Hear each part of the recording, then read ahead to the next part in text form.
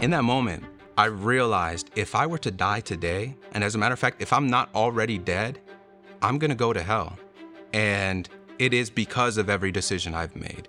It is because I decided to disobey God. It is because I decided to do drugs, because I decided to disobey, because I decided to do things my way and not to listen, not to seek counsel. And it was nobody else's. It was my responsibility. And in that moment, thinking to myself, like, if I'm bound for hell, what could save me? Who could save me? And God put this thought in my mind: Jesus, the name of Jesus. There is power in the name of Jesus to save you, even from the clutches of hell, even from any demonic power or forces. In that moment, that was the first time I've ever looked at Jesus as the answer. And in that moment, I thought, I need Jesus. So I actually was born in Honduras, and I immigrated to the U.S. when I was about 3 years old. Came here with my older sister and both of my parents and landed here in Maryland. So I've been here for probably the past, 20 years, more or less. I grew up in the church. So my dad was actually an elder for as long as I can remember. He was a worship leader. He was a Bible teacher and preacher. So that was kind of, my upbringing. I remember as a kid always going to Friday services, Sunday services, even Tuesday services. When we had Tuesday services, when we had, all-nighters where we would pray and worship the Lord. I was there every retreat that they had. I was there. So that was my upbringing. So you could say that I grew up within the church, and that was really all that I knew. I grew up in a really sheltered home because my dad was an elder, because my mom served, in the women's ministry. I was only allowed to listen to 91.9 or gospel music CDs that my dad had, or, there were only certain movies that I could watch. My parents would not let me sleep over at anybody's house. They wouldn't even let me go over to anybody's house unless they were Christians, right? So that was kind of my upbringing. And I wouldn't say that I had a bad upbringing as a kid. I had the liberty, I had the freedom, to go out, ride on my bicycle, enjoy my freedom as a kid. And when I think back about my childhood, I have memories that I really enjoy thinking about, because it was a beautiful childhood. So when I got into middle school, this is when I actually started getting exposed to what the rest of the world outside of the church was like. Because when I got into middle school, I remember it was about 7th grade is when I had moved. I had moved from Gaithersburg to Germantown. Brand new school, just started making new friends.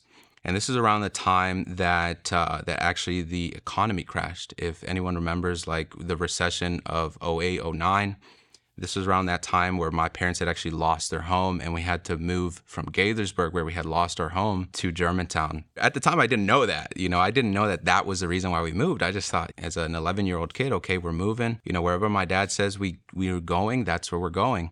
And so remember when I moved, 7th grade, brand new set of friends. You could say that I kind of hung out with the outliers. I wasn't athletic. I wasn't very outgoing socially. Didn't have any talents that I knew of at the time. And I was more of a reserved kid, so I didn't have really many friends. 7th grade, I remember very clearly I had a camera, lights, and literacy class where we learned how to filmmake. And one of the best classes that I enjoyed, I remember specifically one of the days that we were studying a film. We would watch the film, lights were off and everything else. And I remember clearly one of my friends that was sitting at the same desk as me pulls out his phone, and he ends up showing us at the table pornography. And this was the first time that I was exposed to that. I had no idea what it was. It was at the time, such a new thing for me that I didn't know how to process through it. And thinking back, it was really a dark and twisted thing to do to a kid, is to expose him to something as vile as that. It was so twisted to the point where one of the kids that had the phone, I remember him talking about masturbation, him starting to talk about what that was. And I had no idea what that was. So much to the point that they would even say, you know what, if you want to borrow the phone and go into the bathroom, then go and do that. And I thank God that I didn't that day. But that was the first time that I had exposure to that. And I remember leading on through the following years from 7th to 8th grade, started getting exposed to secular music, started hearing about Wiz Khalifa, Chief Keef. Now I'm in high school. And now when I'm in high school, now I'm not only exposed to this music or pornography, but now I'm starting to see characters that are out of the ordinary from what I grew up in. I grew up in seeing people at church, praising God, prophesying, crying when they're in the presence of God, speaking in tongues. I grew up witnessing that. And now I'm in high school as a freshman, and I'm witnessing people walking around school shirtless, getting into fights, smoking outside the school, people skipping class. And so it was almost like the amount of evil that I was exposed to, it started to progress the older and the older that I got. I remember as a 15-year-old kid, after being exposed to everything that I was exposed to, I started to think to myself, I want a taste of that. I want a taste of that world. I want a little taste of fame and that kind of attention. I want a taste of what sex is like. I want a taste of what drugs are like. I want a taste of what excitement is outside of the four walls of my home and outside of the four walls of my church and outside of, even the friend group that I grew up in, of my church friends. And so at the age of 15, sophomore year, I remember getting into a relationship with a young girl. First girlfriend I ever had. Remember getting into this relationship, ended up losing my virginity. That was almost like a downward spiral for me because outside of having the enticement of wanting to watch pornography after being exposed to it at such a young age, now I had gotten a taste of what that was like in real life, or so I thought, and constantly wanting that and finding some type of validation in sex almost and in this relationship. Now, outside of that, something else happened to me when I was 15 that really changed the course of where my life was going. As, the son of an elder, the son of a church leader, I actually remember this Friday night. We used to have Friday services at 7:30. And I remember this Friday night, I was fed up with going to church. I remember Fridays, I just wanted to stay home, relax, chill. And now that I had a girlfriend, maybe even sneak out to go see my girlfriend. And I remember my parents coming into my room this Friday night about 7 o'clock when I was 15 years old and them telling me, you got to get up, you got to get ready, we're going to church. And distinctly remember saying to my mom, I don't want to go. And I said I didn't want to go. And it was almost like, for those of you that grew up getting disciplined by your parents, it's like when you're, bigger than your parents and they can't whoop you anymore. It was like that moment for me where I finally learned to say no. And I said no to my mom. And then I said no to my dad. I said, no, I don't want to go to church. And after a few minutes of going back and forth with my parents about whether or not I should go to church, my dad tells my mom, just leave him. We have to go to church. I have to serve tonight. So I really need to be there by 7:30. They end up leaving. And I stayed home alone. And that was the first time that I had stayed home alone and I had not gone to church. And I remember that same night, I had one of my friends hit me up. He texted me and he asked me if I wanted to smoke weed that night. And that Friday night that I did not go to church was the first night that I smoked weed. And it started to, for whatever reason, after I smoked weed that one night, it's like weed started showing up everywhere. I started seeing how everything started shifting. Everything from my priorities in life in terms of like accomplishing my dreams and, wanting to, one day become a filmmaker and going to film school. All of those different things started to shift into now, okay, I've opened the door to this new world where I can get high, have sex, and have a good time and also be surrounded by people that are doing the same thing as me. And for me, that combination was very addictive. I remember after that, it went from sophomore year just smoking to junior year now selling drugs, and to senior year having my counselors and the principal have sit-down meetings with me telling me, hey, get ready because you're not going to graduate this year. You're going to have to repeat the 12th grade. Those were some difficult times for my parents. I think I'll just mention that as well, that at the time, the relationship that I had with my parents, of course, the same way that sin started to progressively grow in my life and I started to smoke more, experiment with other drugs like LSD, starting to sell, starting to sleep around. As those things started to progress in my life, the relationship between my parents and I started to deteriorate more and more and more and more as the days went on. It was like somehow the more evil I did, the more sin I had in my life, the more power that I thought and more freedom that I thought that I had over my parents. I used to look at my parents and think, why would you all be Christians? You can't go out and party like everyone else does. You can't smoke like everyone else does. You're restricted in your sex life. You can't do this. You can't listen to that. And I was looking at Christianity from the lens of it's just a set of rules that are trying to restrict me, that are trying to take away my freedom. And that for me was something that I didn't want. And so during my teenage years, me and my parents were polar opposites, always. It was almost like I was always going against the grain when it came to my parents, when it came to things such as what am I going to do when I graduate high school, if I graduate high school. And I remember like the only times that I would go to church when I was in high school at this point were Father's Day or Mother's Day, maybe New Year's, if I wanted to lend my parents, 30 minutes to an hour of my time. but then I would always usually leave early to go to a party, to go get drunk, get high, do whatever it was that I had to do. I graduated, and that alone was a miracle. That was by the grace of God that I graduated. Still remember, And when I did graduate high school, I didn't really have a plan for what I wanted to do with the rest of my life. I had friends that were going to, community college. I had other friends that had gotten scholarships. And I had other friends that they were like me, they didn't really know what they were going to do either. So they just ended up going into the workforce and at the time I wasn't working. At the time I was just pushing, or I was selling drugs. A few months after that, I start getting into the retail world, got, one of my first jobs. Mind you, all the while, these few years that I was working in retail, at this point, I'm about 18 years old. I'm still doing the same thing. I'm not going to church. I have a really tough and toxic relationship with my parents, I would say, that was very aggressive at times. Sometimes I would get very aggressive with my dad. And I was so counter God, if I could say that. I was so against the word of God. There were times where I would be speaking with my dad, and if he brought up the word of God, if he brought up what the Bible said about the way that I was living my life, I would get very angry, and I would find any reason to argue with him about how the Bible is not inherent, about how the Bible has contradictions, about how, living the life that I was living was much better than living a life for God, a God who at the time I thought was made up. I thought, my parents are just crazy. They cry for no reason. They go to church. They prophesy. They speak in tongues. They do all these different things, but they're just deceived. That's how I looked at my parents. I was still doing, all of the nonsense, went from smoking weed to LSD. And while I was working in retail, it turned into doing things such as cocaine, even, prescription medication that was not my prescription, abusing those drugs and alcohol, all the while sleeping around, going from one relationship to another. That was one thing that for me at the time, I remember that rejection was a very difficult thing for me to accept or to even grasp or to even to try and understand or to even face. When I was in these romantic relationships all throughout my teenage years, even after I graduated high school, I always broke up with my girlfriends because I was afraid that they were going to leave me. And so the lie that I believed at the time was, let me leave them so that they don't do that to me, or let me do it first before they do that to me.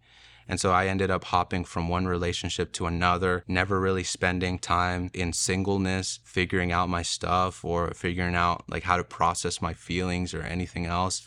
And I remember the last relationship I had, right at the point where I'm about to have my encounter with the Lord. The last relationship I had was probably the epitome of every other relationship I've had in terms of my downfalls, in terms of the level of toxicity I had. I had met a girl at the shopping center where I had worked at it. And we met and things, started to escalate very quickly. It went from just hanging out after work and smoking together to, I was at the Christmas parties and I was coming over every night and, I was meeting her kid and, getting integrated into the family. And it started to very quickly escalate and go from a romantic relationship into something that was more spiritual. But at the time I didn't know. A few months go by. And the relationship ended up becoming a codependent relationship where I had to see her every day, where I had to talk to her every day, and even sexually dependent on her, to the point where if I wasn't seeing her every single night, if I wasn't sleeping with her every single night, it was already difficult for me to go to bed, And so that ended up turning into me going into work late every single day, going into work high every single day, going into work sleep deprived every single day, and losing my job. I ended up losing my job about 5 months into the relationship. And at the time, my relationship with my parents slowly started to get worse and worse, to the point where I didn't really feel like I even had a relationship with my parents, to the point where I could do anything with my life and I didn't think, or I didn't even have any empathy towards how my parents felt about it. So I ended up actually moving out of my house and moving in with this girlfriend, even though I had lost my job, so probably not the best decision. A month later, she ends up losing her job as well. Things started to go from this romantic fairy tale where, she is the ideal woman for me. She's everything I wanted in looks. She made me laugh. Her personality was great. It went from all of that to I couldn't stand being with her. I wasn't even sure what I was doing with her. I couldn't even see myself being with her in the future. It went from good to bad really quickly in a matter of just a couple months while I'm living with her, mind you. So something happened that really changed my life. And I could say that this is probably when I had hit rock bottom. I was jobless. I was in a relationship with someone that I couldn't stand. I was in a relationship with somebody that was emotionally unstable, mentally unstable, spiritually unstable, financially unstable. And I could probably say that I was in that same position myself. So being in that place, I could say the only word that could describe how I felt was hopeless. I felt hopeless about my life. I used to say, I don't see myself getting to 30. I don't see myself even at 25. At the time, I was only 20 years old. I couldn't see myself having kids. I couldn't see myself getting married. That's how hopeless I was. I remember I would have to smoke before I went to bed, roll a blunt and smoke that myself just to try and go to bed. When I woke up, I had to smoke again. I couldn't be awake unless I was high. I couldn't eat unless I was high. If I wasn't having sex, then I couldn't stand my girlfriend. Mind you, I was living with her at the time. And we were in a really tough situation because both of us had lost our jobs. Even though I was still selling drugs at the time, the relationship and the codependency made it so that I wouldn't even answer my phone, whether it was friends or people that were trying to buy drugs off of me. I wouldn't answer my parents. Parents, I think, at one point thought I was missing. And I was in a really dark place at that time where I just didn't know what I was going to do with my life. And I think the only reason why I never took my life was because I was too much of a coward to do that. I was too selfish to even take my own life. But truly, I can say that in that moment in my life, it's almost like I didn't really feel anything. So being in that season of my life, I remember one time, we're in a pickle here. We're in a tough situation with my girlfriend at the time because we're about to get evicted from our apartment. We're having eviction notices on the door every week, and every week they're changing colors. It's going from green to yellow to red. And I remember one night we were like, you know what, we're just going to get wasted. We're just going to get drunk. We end up going to her brother's house and we're drinking. We're smoking, and we're doing LSD, which is a hallucinogenic. And I remember that night, as I took the LSD or as I took the acid, thinking to myself, this is just going to be like any other time that I've taken it. Growing up as a teenager, when I was 15, I took acid for the first time, and I eventually started to sell it. I even remember kids used to tell my sister, hey, my older sister, hey, do you know that your brother sells LSD? And she used to tell kids man, you're crazy. Stop saying that about my little brother. She had no idea the life that I was living because for so long, I tried to live a double life, right? And at the point that I had moved out, that's when I knew that I couldn't live a double life, that it's either I chose to be a Christian or I chose to live my life my way, the way that I wanted. And at that time, I chose, you know what? I'm going to just do what I want, and I'm going to go out and live my life. And so at this point, this night, when I hit rock bottom, took the LSD, and I remember that same night, I actually found out that my girlfriend at the time was texting her ex, was calling her ex, was essentially cheating on me. And I remember that night thinking the hopelessness that I had already felt and how numb I was, my life now totally became purposeless. Because even the relationship that could miraculously get better, maybe, I don't know, thinking to myself, if maybe I just stay in this relationship longer, maybe it'll get better. That hope was gone. Now I've got nothing but the clothes on my back, truly. And being in that state of mind, I remember going upstairs with my girlfriend at the time. We went up to a bedroom, we're sitting on the bed, and in that moment, which was about 30 minutes after I had taken the LSD, which is approximately the time that I'm supposed to start hallucinating, I don't start hallucinating, but a fear comes over me. A great fear comes over me. And it was like my life started almost flashing before me, in my mind. I started to remember when I was a kid and when I used to get angry at God because when I would get disciplined, I didn't understand why I was getting disciplined. When I would do things that were wrong, I didn't know why I was getting corrected, why I was getting rebuked. And I would pray to God angry and bitter prayers like, God, why don't you listen to me? And I remembered those times when I was a kid making those angry, bitter prayers. And in that moment, sitting in that room, instead of hallucinating, I just started to think about my life and all the decisions that I had made, about when I first did drugs at 15, when I first started to become rebellious, when I first started to just live my life the way that I wanted to with every decision, from smoking weed to dropping acid to selling drugs to disobeying my parents to lying to them about the lifestyle that I was living, to the pornography, the jumping from one relationship to another and never being honest with anyone, and realizing in that moment, every decision that I had made, it was my own. It was not a decision that anybody else took for me. Nobody forced me to do anything. It was a decision that I had made, every single one. And in that moment, a great fear came over me, where I had realized the condition in which I was in, the spiritual condition in which I was in. I thought, you know what, this is supposed to be like every other time I've done acid. This is supposed to be like every other time I've done LSD. I'm supposed to be hallucinating. This is supposed to be a good time. But why are my sins being put before me? Why am I realizing right now that the woman that I'm with, that I thought was supposed to be my everything, is actually possessed by demons, is actually oppressed by demons, is actually doing and practicing witchcraft? In that moment, I remember looking at my girlfriend at the time and seeing her with a smile on her face and her just laughing at me. And she knew in that moment that I was panicking, that I was going through something right now, that I was experiencing an overwhelming fear. I remember looking at her and seeing her laughing. And in that moment, through that, God revealed to me, this is not the woman for you. As a matter of fact, this woman is here to destroy you. And in that moment, I realized if I were to die today, and as a matter of fact, if I'm not already dead, I'm going to go to hell.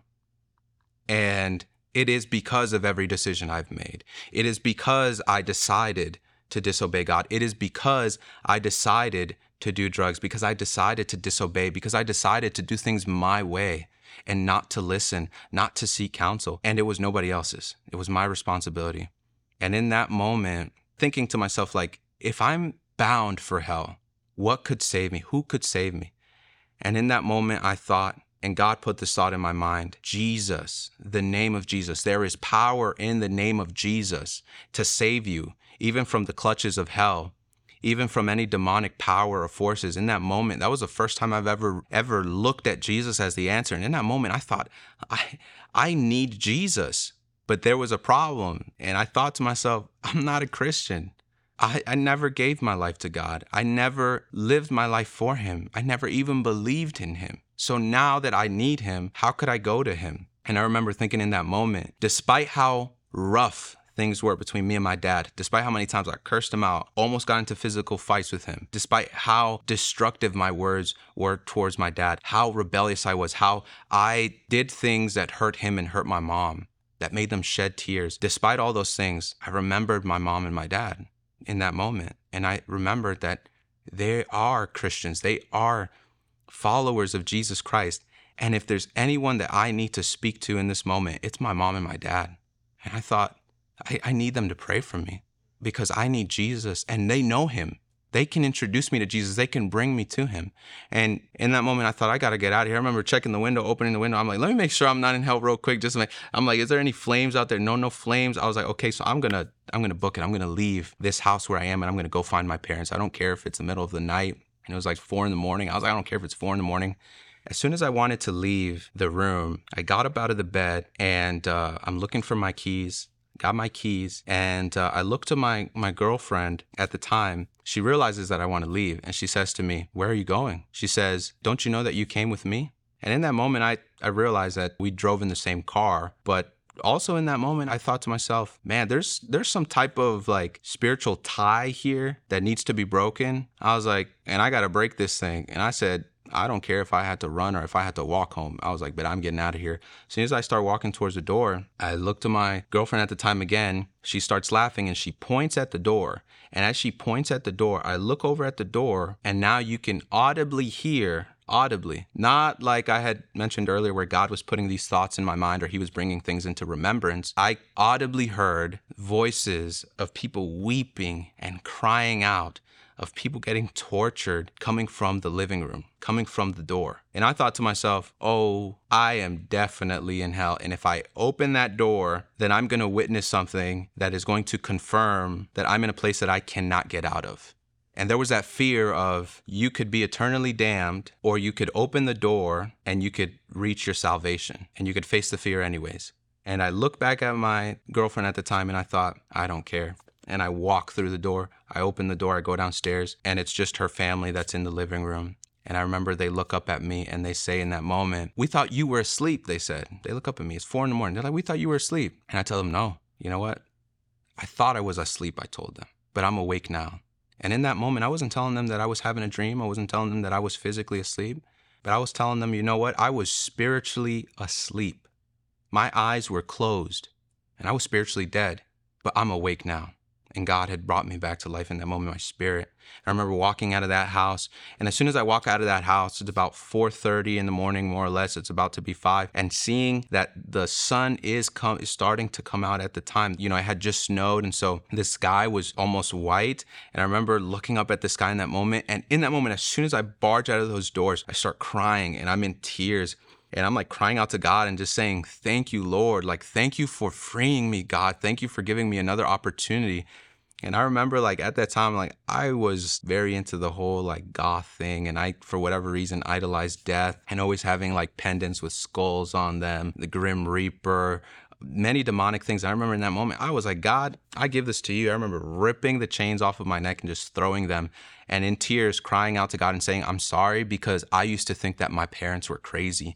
I used to think that my parents were the crazy ones, that they were out of their mind, that they were deceived. But actually, God, that was me. I was crazy. I was deceived." And I remember walking to my car, which was like 2 or 3 miles away, getting into my car finally. And as I got in my car, something happened and doubt started to creep into my mind. And the idea that maybe I was just on drugs and maybe I was just hallucinating. The thought came into my mind that that experience wasn't real. You know what? God is not real. How could he possibly be real? And I remember thinking to that moment, the coffee is going to decide for me. I remember, I think Starbucks opened at 5 or 6 o'clock. Instead of driving home to my parents to where I was going to confess my sin and actually give my life to Jesus, instead of doing that, I went to Starbucks and I bought an Americano and I drank that. And I thought to myself, maybe I'm sober now and maybe that was all just a hallucination. Let me go back to the house where my girlfriend is at and let me just apologize for acting all crazy. And so that's what I did. I ended up going back into the house where God had allowed me to have that experience, that supernatural experience. And when I walk back inside the house, they're all laughing at me. They're mocking me. They're like, "Dude, you're crazy. What's wrong with you?" Yada, yada, yada. And so I decided to stay in the relationship for another month. And things ended up getting worse. You know, the eviction happened and, you know, now we're essentially couch hopping with my ex-girlfriend. And remember, a month passed by, about April 21st, April 22nd at this point, about a month later. And it was my friend's birthday. We go to my friend's birthday party, a surprise birthday party. It was all great and dandy. And you know what? Things are looking like maybe they're going to work out a little bit better. We're applying for apartments and, you know, we're trying to find a new place to live. We're doing interviews left and right to get new jobs. The credit card is almost maxed out. So I'm like, okay, like something's got to give now, you know, because we almost have no money whatsoever. Got to make something happen. And at this birthday party, my ex-girlfriend, or my girlfriend at the time, she was not having it. She couldn't be in the room for whatever reason. She wasn't feeling it. She wanted to be by herself. And so she says to me, "Why don't we just get out of here? Why don't we go do acid again? And that's it, right? Why don't we go do that? Why don't we go, leave the party, and drop acid?" And the moment I thought, okay, I want to please her. I want the relationship to get better. So why don't we do that? So we left the party. We go, we buy some LSD. We go back to her brother's house. We drop LSD again. And 30 minutes into the experience, I have the same fear that came over me. Not a hallucination, nothing that I saw that wasn't there. The fear came over me that I am definitely bound for hell if I keep living this life. And I didn't need to hear anything else. I didn't need to see anything else. As soon as the fear came over me, I thought to myself, "God, this time I'm going to listen to you." And I remember feeling for my keys, where my keys at, had my keys on me, and I leave. And as soon as I leave, you know, my ex-girlfriend and her brother, they're trying to get me to not leave the house. And they're telling me, "You can't drive like that. You're on drugs. You cannot keep driving like that. What's wrong with you?" This, that, or the third. But I knew in my mind, I was convinced. And it was incredible because at that moment, and mind you, this is a drug that I had taken time and time again as a kid. Like I had experience with it. But these times, I did not feel high. I was not tripping, if you could say that. But there was a level of sobriety to where I knew exactly what was happening. And in that moment, I said, you know what? I have to leave. I'm sorry. I don't care. Like, I have to leave. And I remember walking out to my car that was in the parking lot, getting in the car, starting the engine, and driving home. I remember driving home, and as I'm driving home, I just remember like 91.9. I said, I got to listen to some worship music or something right now. I turn on the radio. I'm trying to put 91.9. That thing is not working for whatever reason. The signal is jammed, and I turn off the radio. I'm like, oh God, like, please, like, I need to see my parents. Like, I need my parents to pray over me. I know that I can have salvation through Jesus, but they know Jesus and I don't. I was like, I have to speak with them. I have to have them pray for me. And I remember as I'm driving on 270, I remember seeing police officers that were driving behind me and thinking to myself, oh, I'm definitely going to get pulled over. And if I get pulled over and they test me or something like that, I was like, they're going to realize that, you know, I took some drugs and this could be bad. And I never get home and I never give my life to Jesus. But the police officers end up actually driving around me, and for a second driving next to me, and then driving off. And in that moment, I knew God was going to keep me safe. God wanted me to go home. And so I kept on the course and I kept driving. And as I got home, it was about 5 o'clock, Sunday morning, April 21st, 22nd. And I remember looking at my house and thinking to myself, oh my gosh, is anyone going to answer? It's 5 a.m. on a Sunday. Church doesn't start until 10:30. I don't think they're going to answer. And so I FaceTime my sister, and luckily, as soon as I FaceTime her, she answers. And I tell her, please, can you please open the door? I'm here. I don't have my key. At this time, you know, I had moved out, so I didn't have a key to the house. And so my sister comes downstairs and she opens the door. And now at this point, just by looking at her, I'm in tears. And I tell her, Zuri, I think my sister's name is Zuri, by the way. And I tell her, I say, Zuri, I think I just found Jesus. And I'm in tears. And, you know, she sits me down on the couch. I tell her, I said, look, please don't be mad at me, but I took a lot of drugs. I said, and maybe I'm high right now. I don't know. And I'm in tears and I'm telling her, but I just found Jesus. And in that moment, it was so beautiful because God spoke to me through her. God said to me through my sister, she prophesied to me. And in tears, you know, because she was being used by God, she said, you know, you've been looking everywhere. You've been looking in all the wrong places. You've been looking in other people, but I am your best friend and I have always been here for you. And I remember when she said that, when God spoke to her, I just break down in tears and I felt the love of God in that moment. And I knew that God was protecting me the whole time. You know, that God was protecting me while I had been selling drugs and I could have been killed. God had been protecting me while, you know, I was having sex left and right outside of marriage. You know, even while I was doing just the crazy things that I was doing with my life, God was protecting me. Even on the way there, even while I was driving home, God was protecting me because he did care about me. He was a personal God. He wasn't just a God that was distant from me. And so I remember I told her, I said, I got to talk to mom and dad. I was like, do you think they're awake? She's like, no, they're asleep. I said, well, we got to wake them up. And waking them up and trying to tell them the experience that I just had, telling them I just met Jesus. This is what happened. And my dad was skeptical. He was skeptical because he was like, you know, this kid, he's lied to us almost, you know, for half of his life about the life that he's been living. And I even remember my dad telling me a short while ago that at first he doubted that it was genuine. But as I started to confess my sins that night, I told him everything I did. I said, look, mom, look, dad, I'm still smoking, still selling drugs. This is where I live now. This is what's going on in my life. And I need forgiveness and I'm sorry. And I need Jesus. And that's all I knew. And I remember in that moment, my dad realized that God was doing a work in my heart, that the Spirit was involved. And so they prayed for me. They laid hands on me. And in that moment, I didn't know what was going to happen. But they laid hands on me and they prayed for me at 5 a.m. Sunday. And God delivered me from the spirit that was holding me hostage to my drug addiction. And I remember as they're praying for me, they're casting out demons and they're praying fervently. And as soon as we finished praying, I felt something like at the bottom of my stomach. And I was like, this thing needs to come out. I don't know what it is. I run to the bathroom.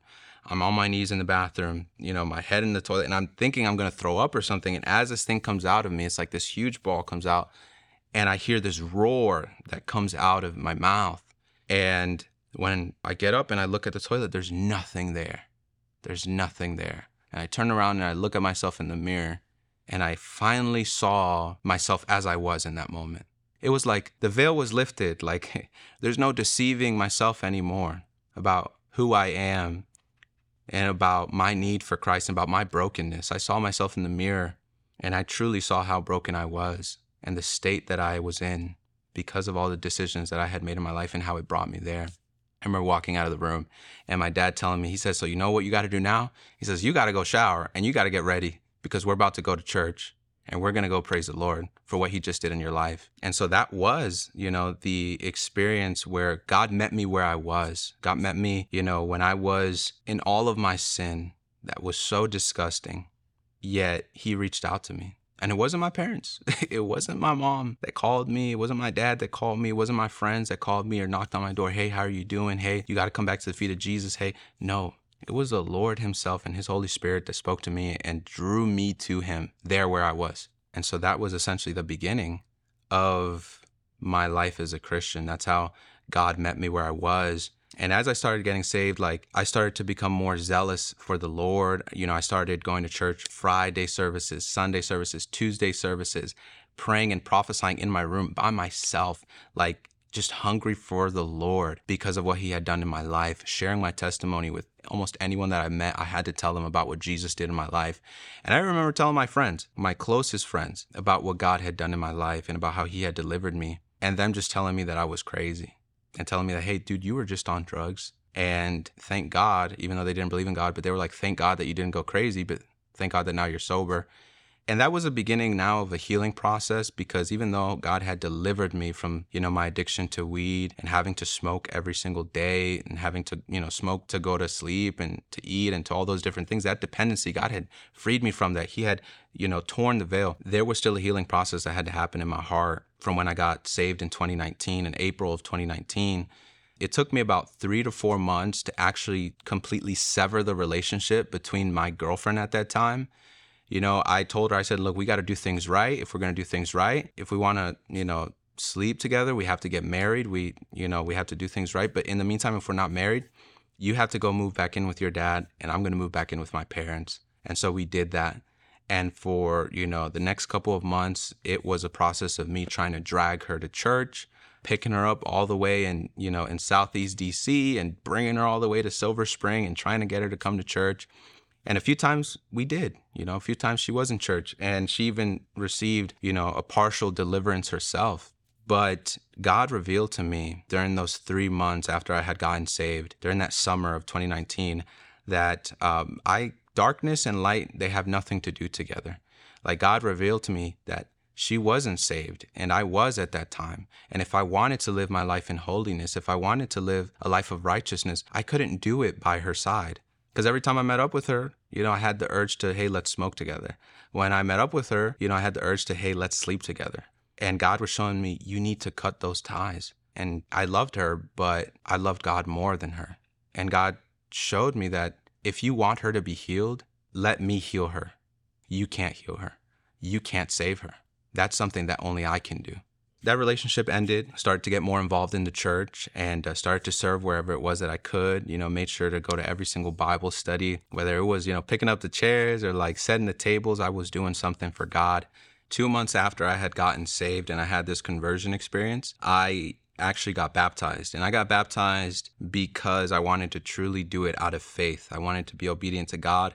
And although I had gotten baptized when I was 11 or 12 around there, I had only done it then because I saw other people getting baptized. So this time I was like, you know what?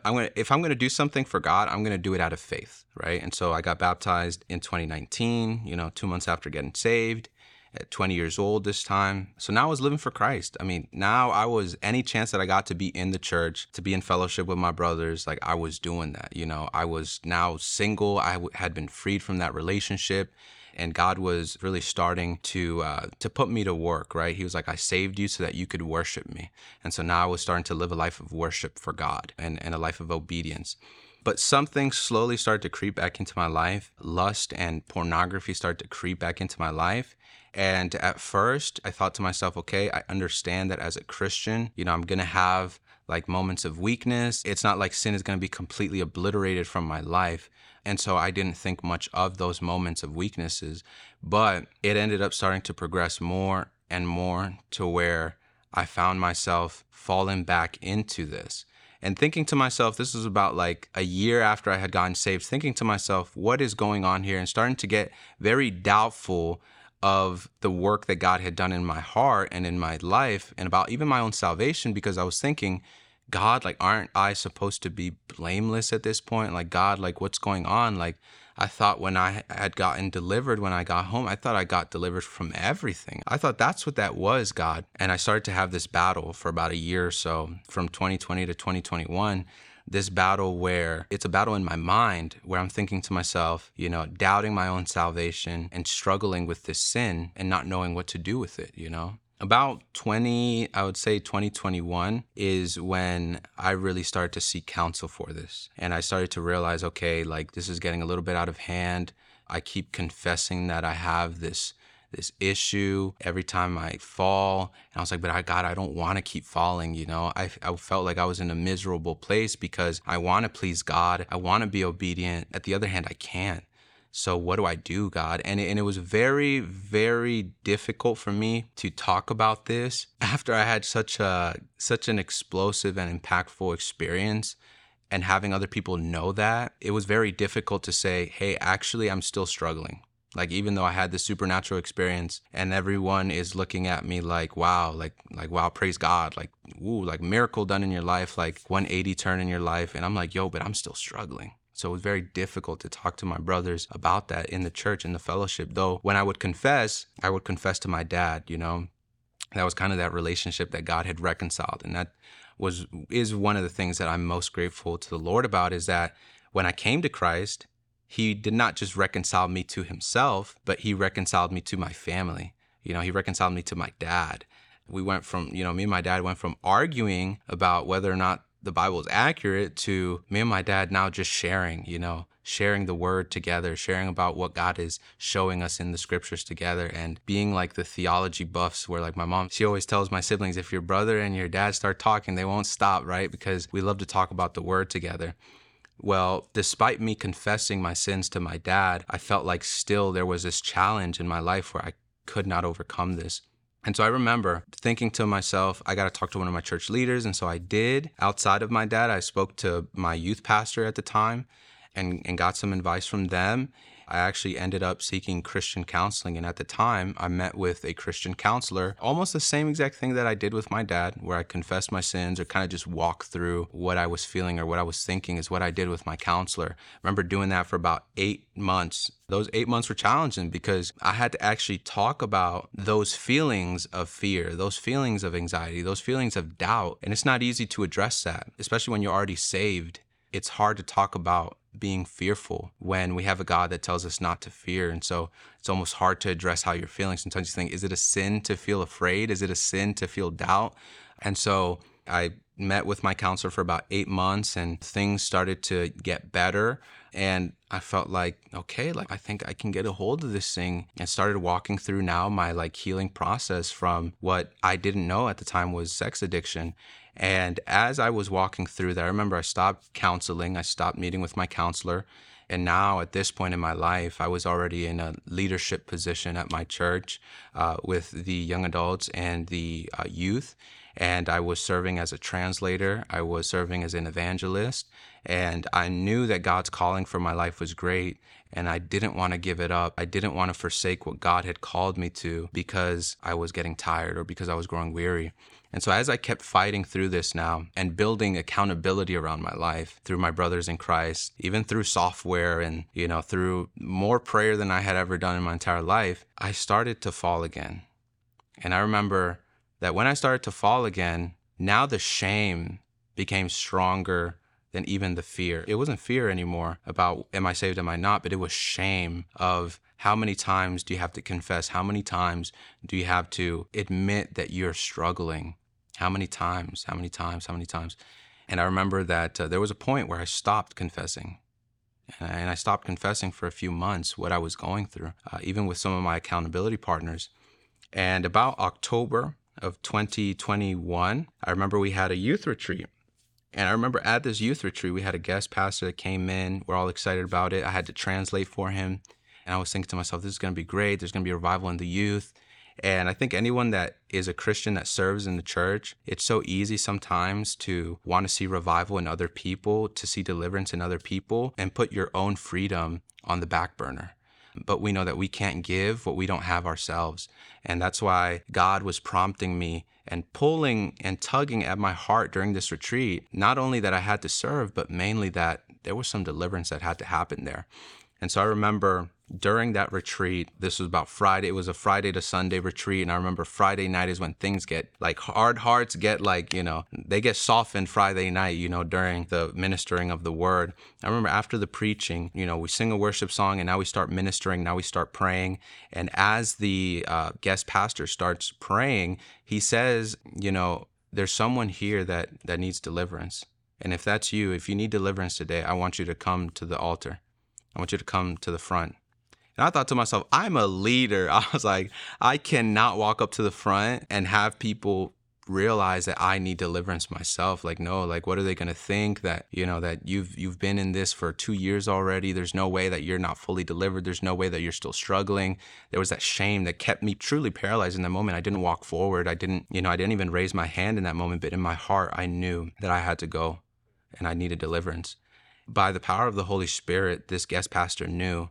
And he says, and he calls me out of the crowd, and he says, I know you didn't come to the front, but you in the black hoodie, all the way in the back, yes, you. And there was only about 100 people in the room, and I was really the only one with the black hoodie. And he points to me, and he says, just lift your hands up there where you are. So I lift up my hands. He starts praying for deliverance, and he starts casting something out of me. And he says, there's something between that only you and God know. And I thought to myself, no, this can't be like the lust that I fight against. No, this can't be, because I've already confessed that. Like, I've already, so what can this be? Like, I'm not hiding anything. Like, yes, I'm hiding that I'm still struggling, but no, that can't be it. And so I remember as he's praying that, he says to two brothers that are standing behind me, he says to them, just put your hand over his shoulder. Just put your hands over his shoulder. And one of the brothers puts his hand on my right shoulder, and the other brother puts his hand on my left shoulder. And as soon as they do that, I fall to the ground and I'm on my knees. I lose all the strength in my legs, and God begins to deliver me. And after I had that deliverance, I remember sitting there on my knees in a moment of peace, and God brought something into remembrance finally. And he brought into remembrance when I was about 10 years old and I had gotten sexually assaulted by an older boy in my neighborhood. And he brought that back into my mind. And in that moment, I realized what the root of a lot of these problems were that I was having. A lot of the self-esteem problems, having to prove my masculinity through having sex, a lot of trying to prove my worth to my parents by my performance, trying to serve everywhere that I possibly could just to prove that I was worthy, that I was enough. But I didn't tell anyone in that moment. So I found that out, but I didn't tell anybody. So God showed me that, but I didn't tell anybody in that moment. Ended up telling my counselor. I called my counselor maybe a week or two later, and I ended up telling him about this experience. And I told him, yeah, I'm good. Like, this is what the root is. I found out what the root is, so I just want to let you know. As the year started ending and we're coming into 2022, I still kept falling into this sin, this lust and pornography. And I started thinking to myself, God, like, how? Like, you've revealed the root. Like, I've gone to therapy. Like, I've gotten deliverance several times. Like, God, like, I've confessed. Like, what is it now, God, that you require of me? And turns out that when the same guest preacher that had done deliverance comes back in about March of 2022, it's time for me to translate for him again. And it's a Friday through Sunday congress, right? Or conference, I guess you guys would call it. A conference that we had with several guest preachers, and this preacher was one. And so Friday rolls around, and I'm translating for him, and I see a powerful move of God where hundreds and hundreds of people are getting delivered, and the fire of the Holy Spirit falls upon our congregation. People are being baptized in the Holy Spirit, and God is using me as a vessel. And in that moment, after that night, I knew, I don't know what I have to do. I didn't know who I had to speak to, but I knew that I had to get freedom through the Lord Jesus in order to be used, because God had given me a taste of what he had called me for and how he wanted to use me. And in that moment, I knew I didn't know what was going to happen that weekend, but something was going to give. And I remember Sunday rolls around and I have to serve and I have to translate for the guest preacher for the last service of this entire conference. And I'm thinking to myself, I got to either talk to the guest preacher and tell him what God revealed to me about the sexual trauma. I've got to tell him, or I've got to tell my pastor. And I'm getting ready. I'm putting on my suit and everything. And I'm thinking, all right, I'm going to go in there. I'm going to go in there early to confess and to tell them what I've gone through. And I know God's going to fully deliver me. And the Spirit puts a thought on in my mind. And he says, but do your parents know? And in that moment, I thought, how am I going to tell my pastor? How am I going to tell this guest preacher about what I went through as a kid and not my own parents? My parents, coincidentally, not even coincidentally, God ordained, were both having breakfast at the same time upstairs while I was getting ready, which usually doesn't happen because we're a busy family. And I thought, God is giving me this moment to speak to them. So I remember going upstairs and talking to my parents and telling them, hey, I got to tell you guys something. And they were like, okay, they're eating their breakfast. And I'm like, it's going to require some prayer. And my dad was like, okay, let me go grab the oil to anoint you, okay? And my dad comes back downstairs, he's got the oil, and he's like, okay, what's going on? And I tell them about how God, when I had gotten deliverance in October at the youth retreat, God revealed to me that I had been sexually assaulted as a kid in our neighborhood. And in that moment, as I'm telling this to my parents, I'm in tears because it was just difficult to even say. I hadn't processed it. I hadn't processed through it. And I remember telling my parents, and my mom is in tears, my dad's in tears, because like, wow, we didn't know. So many years we just didn't know. And in that moment, I found freedom because I was actually fully known. God knows me. God fully knows me. But God wanted me to be fully known by my family. When God wanted to reconcile me to my parents, when he wanted to reconcile me to my family, he didn't want to do that halfway. He didn't want to partially do that. He wanted to fully do that. And in order for me to fully be known by my parents, I had to tell them about this. And I had to tell them about what I went through. And I remember that day going forward, God started to use me in a very powerful way in our congregation with brothers that I was mentoring, that we were growing and healing together. And wow, like through that, God had taught me so much in that moment. And God finally gave me liberty because when you understand why you do things, a lot of the sins that we commit, like, drinking, smoking, having sex, watching pornography, masturbation, we look at those things as the actual issue. They are a issue, they're an issue, but they're not the issue. They're not the cause, they're just the symptom. God wanted to reveal to me what is the reason why, what is the cause as to why you think you need to watch pornography. You think you need to prove yourself to other people. You think you need to work and show that you are worthy. God was saying, you are worthy. You don't have to prove that you're a man. You already are one. Why? Because I made you and I made you in my image. And God said, you know what? No more being afraid, no more doubting. I've made you a man and a man of God. When God did that in my life, it was almost like the foundation was finally set. Fully set. Now the concrete's dried. And now God is saying the healing that needed to be done many years ago, it's complete. And now it's time to grow. Now it's time to build. Now it's time to edify, not just myself, but to edify the church. And that's the entire thing. I mean, God really wanted to reveal to me all of those different things because sometimes I used to think to myself, it's just my story is about how I used to do drugs and about how God delivered me from that. The true story was not that. True story was not, oh, you got delivered from drugs, you don't do drugs no more. Or you used to sell drugs, you don't sell drugs no more. True story was, I looked at myself as worthless, but God was showing me that I was worth more than I ever thought. And not because of anything that I did, not because of anything that I can do, but because he made me, and he made me in his image. And that's more than enough. And that gave me freedom to make mistakes sometimes, to maybe I didn't say the right thing, and that's okay, to continue to grow, to continue to heal. That gave me freedom to really be a child of God, not trying to pretend to be someone that I'm not trying to pretend like I'm perfect because I'm not, but accepting that I am a child in need of his Father. And that understanding brought healing to my heart. Eliel, who is Jesus to you? He is my everything. He's my best friend, my counselor. He's everything that I had ever longed for, but did not know that I had. Eliel, for anybody who is dealing with that same struggle that you dealt with when it came to pornography, when it came to just the brokenness And let's say they're in that place right now. What can you say to those men and women who are watching, who are feeling hopeless, who are feeling everything that you felt in those moments? What can you say to them? Well, I'd like to say, first off, that if you feel hopeless, understand that God can even use that. If you feel broken, God can and will use even that. There's a verse in the scripture that talks about how you and I are jars of clay, and we're not perfect, and we're not, what people see on TV, and we're not what people see on Instagram. We are humans that are flawed, that are finite.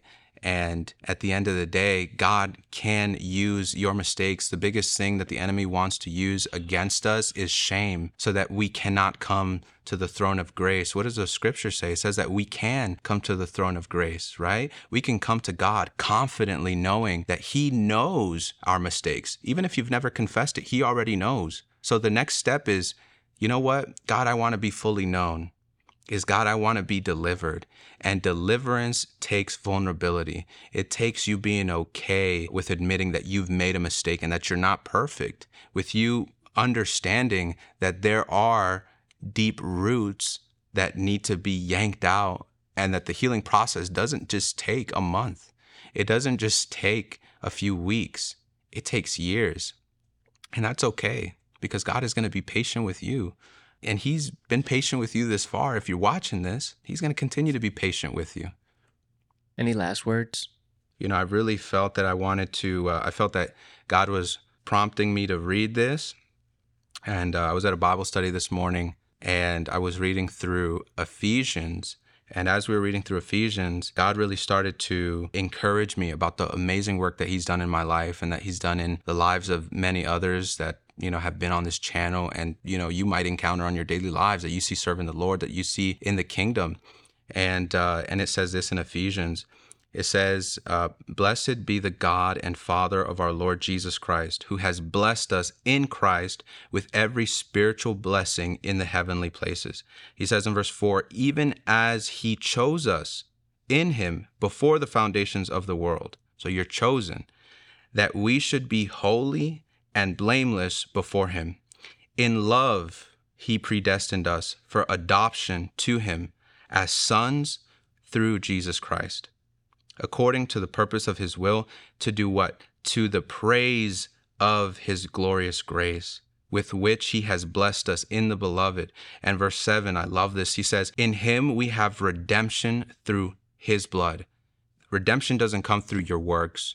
It doesn't come through how long you've been sober. It doesn't come from, are you a virgin or not? It doesn't come from, have you ever done drugs or not? It doesn't come from how little or how small are my mistakes. But redemption comes through his blood, the forgiveness of our trespasses, regardless of how great they are, according to the riches of his grace, which he lavished upon us in all wisdom and insight, making known to us the mystery of his will, according to his purpose, which he set forth in Christ as a plan for the fullness of time, to unite all things in him, things in heaven, and yes, things on earth, including your family, including your heart and your desires. God is reconciling all those things to himself. And he's doing it by the blood of Jesus Christ. He's not doing it by your own strength. And if there's anything that I could say to you is to stop trying to do it by your own strength, because you won't be able to. But ask God to give you his strength, because by his Spirit you will be delivered.